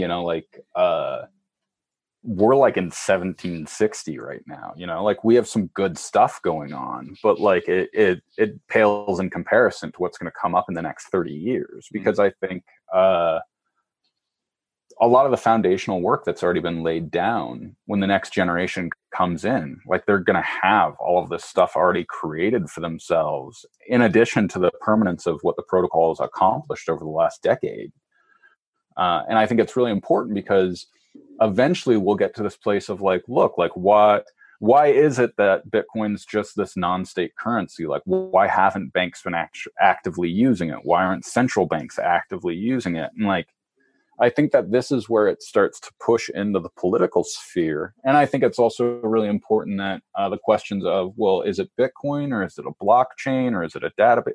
And really teasing out these conversations, because I think that part of our dynasty is to use this technology to be able to expand people's freedom in really radical ways. And once we actually apply the technology to the political side, that we will see this kind of explosion of really radical and new political methodologies. Because like the truth is our current political forms, like they're centuries old. And like, that's pretty crazy when we have, this technology that allows for us to communicate across the globe instantaneously, and that allows for us to organize so much more broadly. And I'm really excited about that. Like we're already seeing a lot of the structures of it with, like podcasts like this as being educational platforms, with places like Twitter of being these sort of nascent public squares of political debate. And with Bitcoin staying at the center of all of this, I think it creates for this very radical and powerful future that like we really can't even comprehend at this point in time, because of how different it is from what stuff is today. Yeah. And another line that I read in your writing, and I'm recalling it from memory, so I may butcher it a bit, but along these lines, I think it's relevant here, is you said that engaging with Bitcoin kind of validated your worldview. And I think that's another form of freedom. I mean, how many people walk around thinking, one way in their head, but having the validation they get from the external world being completely counter, or in some ways counter to that, and what kind of internal struggle or strife does that create in a person? But when their worldview is validated, and they look out on the world, and they find a lens through which it makes sense, then navigating that world becomes, in my opinion, not only easier, but more fun and more like just amplified in a positive way in many different domains. And so that's another way in which it bestows freedom, is that, I agree in that before I thought like, well, I'm thinking one way and the world is happening in a completely different way. What the fuck?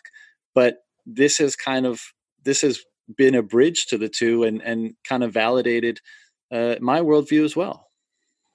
Oh yeah, and like I think an important aspect of that is like taking on the risk with Bitcoin to try to like validate this worldview is really important and powerful. Because for me, when I did that and when it finally worked, there was like this whole new breadth of freedom, of like my own self-confidence and ability, and of like what I see in the world, and that really helped me go out and be able to make powerful investments, of doing new and dramatically different things that I wouldn't have tried to engage with.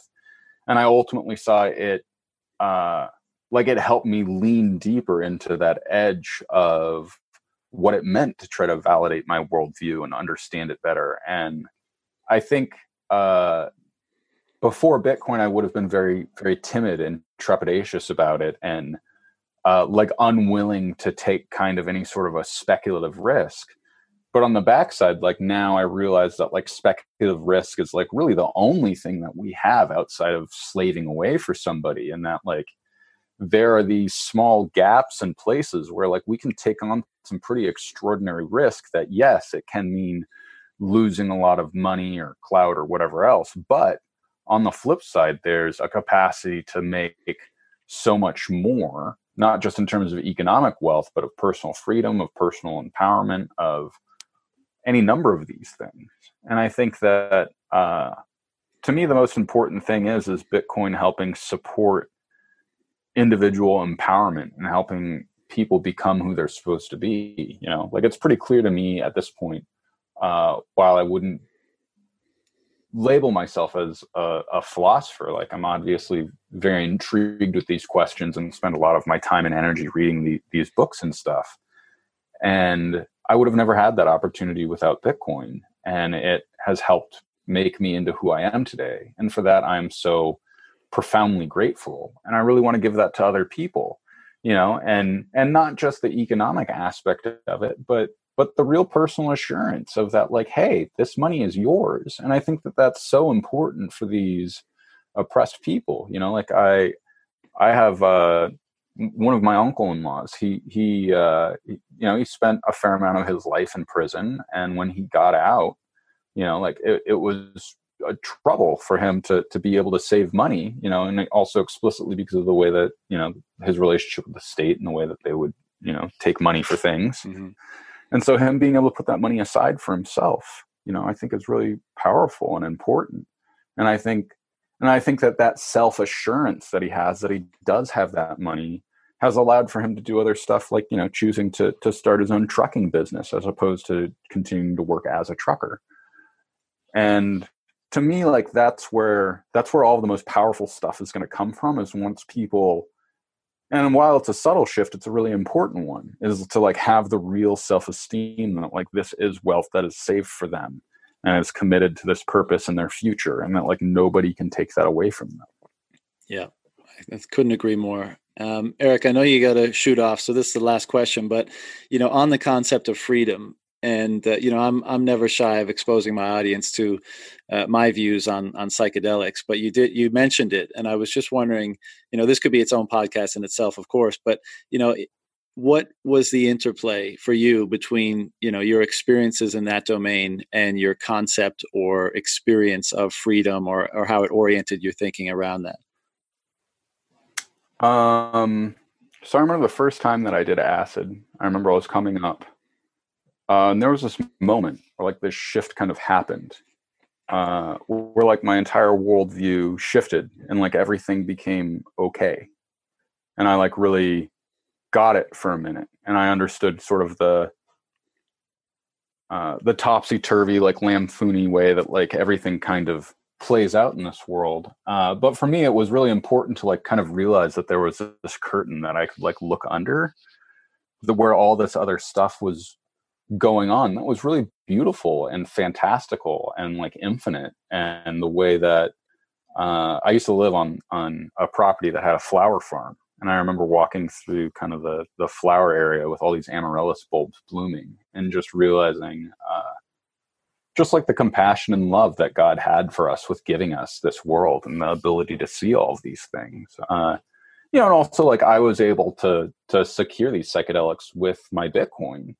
And so for me, like sort of having these two things come head to head, like I felt so wonderful, because also like I'm a kind of an anxious guy. So before Bitcoin, the whole idea of trying to get drugs was always this like really scary process of like, oh God, the police could just come and like beat the crap out of me at any point in time. So like there was this extra point I remember of actually like feeling this profound amount of gratuity that like I could use one of these darknet markets to securely and safely get these psychedelics and like have this really profound spiritual experience that like the state not only has made illegal, but like they want to bring violence to me for having this experience, was just this really profound and validating experience of realizing that my values as an anarchist are important. The discovery I personally made with Bitcoin and the protections it offers me. And then finally, ultimately being able to have this very deep and profound spiritual experience where like I finally saw and encountered my own God and like knew that he was just the totality of love that produces itself in the world and nature and all of these small but very positive things, and I feel deeply grateful for it. And it is the most important experience I've had in my life because of the way that I got to truly transcendentally touch this other experience that seemed so ludicrous to me for so long, and like I would hear people talk about this stuff and it just seemed farcical. But when I actually like had those experiences, that first experience mainly, like there was just a profound sense of relief and like, thank God that this is real and that I can touch this,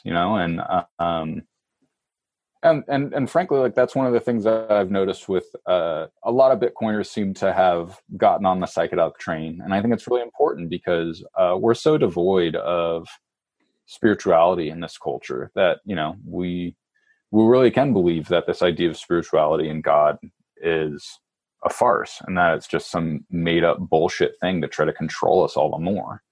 And I think it's so tragic because like, while that mainly is true, there is also something else there that is very real and powerful and personal. And I hope everybody gets an opportunity to touch it because it's really important for developing who we are. And I feel so appreciative to Ross Ulbricht for developing the Silk Road and for presenting this methodology for people to be able to safely acquire drugs. I hope that he gets pardoned and is free at some point in time. And I feel really grateful that there are other Bitcoiners out there that get to have these experiences too, and that they can do them safely. And, I think that that's a pretty large and relatively hidden part of our culture that I hope pushes deeper too. Because, while psychedelics are very, very powerful tools and they're a lot of fun, I also think that they're really important for spiritual development. And I hope that people will be open to trying and experimenting with them, even if they're fearful, because of what powerful spiritual processes that they can provide. And actually, fun note is one of the reasons I started doing LSD was because I'd been an alcoholic for a long time and really struggled with alcoholism. And when I read that Bill W. really strongly believed that LSD should have been part of the AA program, I decided to try it, and I really understand why. Yeah. It really helped me recover from my illness, and I haven't drank for years now. Yeah, that's a fairly common story, and I know these are very, very difficult experiences to articulate. I mean, nigh impossible, really, but we try as we might to put some words around them, just to try to capture some of the essence of these ineffable experiences. But I think you did a pretty good job at doing that, and maybe someday we'll get the chance to speak about them further. But just to echo your sentiment that these provide access to an experience that is so so incredibly valuable to a human being if approached correctly.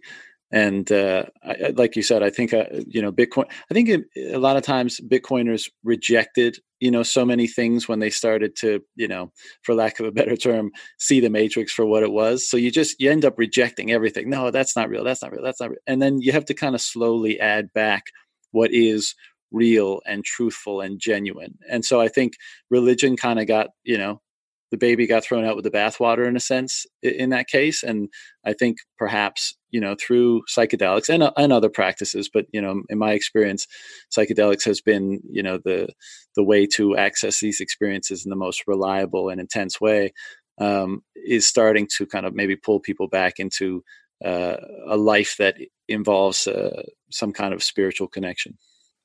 Yeah. Well, man, thank you so much for this great conversation. It was really great to get to share this with you, and I really appreciate that you went through some of my writings and got to ask me some really great and poignant questions. Well, man, I really appreciate you giving me the time, being so open with your background and your story and your thinking, putting out all the great writing that you have been doing. And yeah, man, just keep up the great work, and I can't wait till we get the chance to do this again in the future. Absolutely. I look forward to it as well, John, and I hope that you have a great, wonderful rest of your day. You too, brother. Take care. All right. Be well. Bye-bye. Take care. Bye.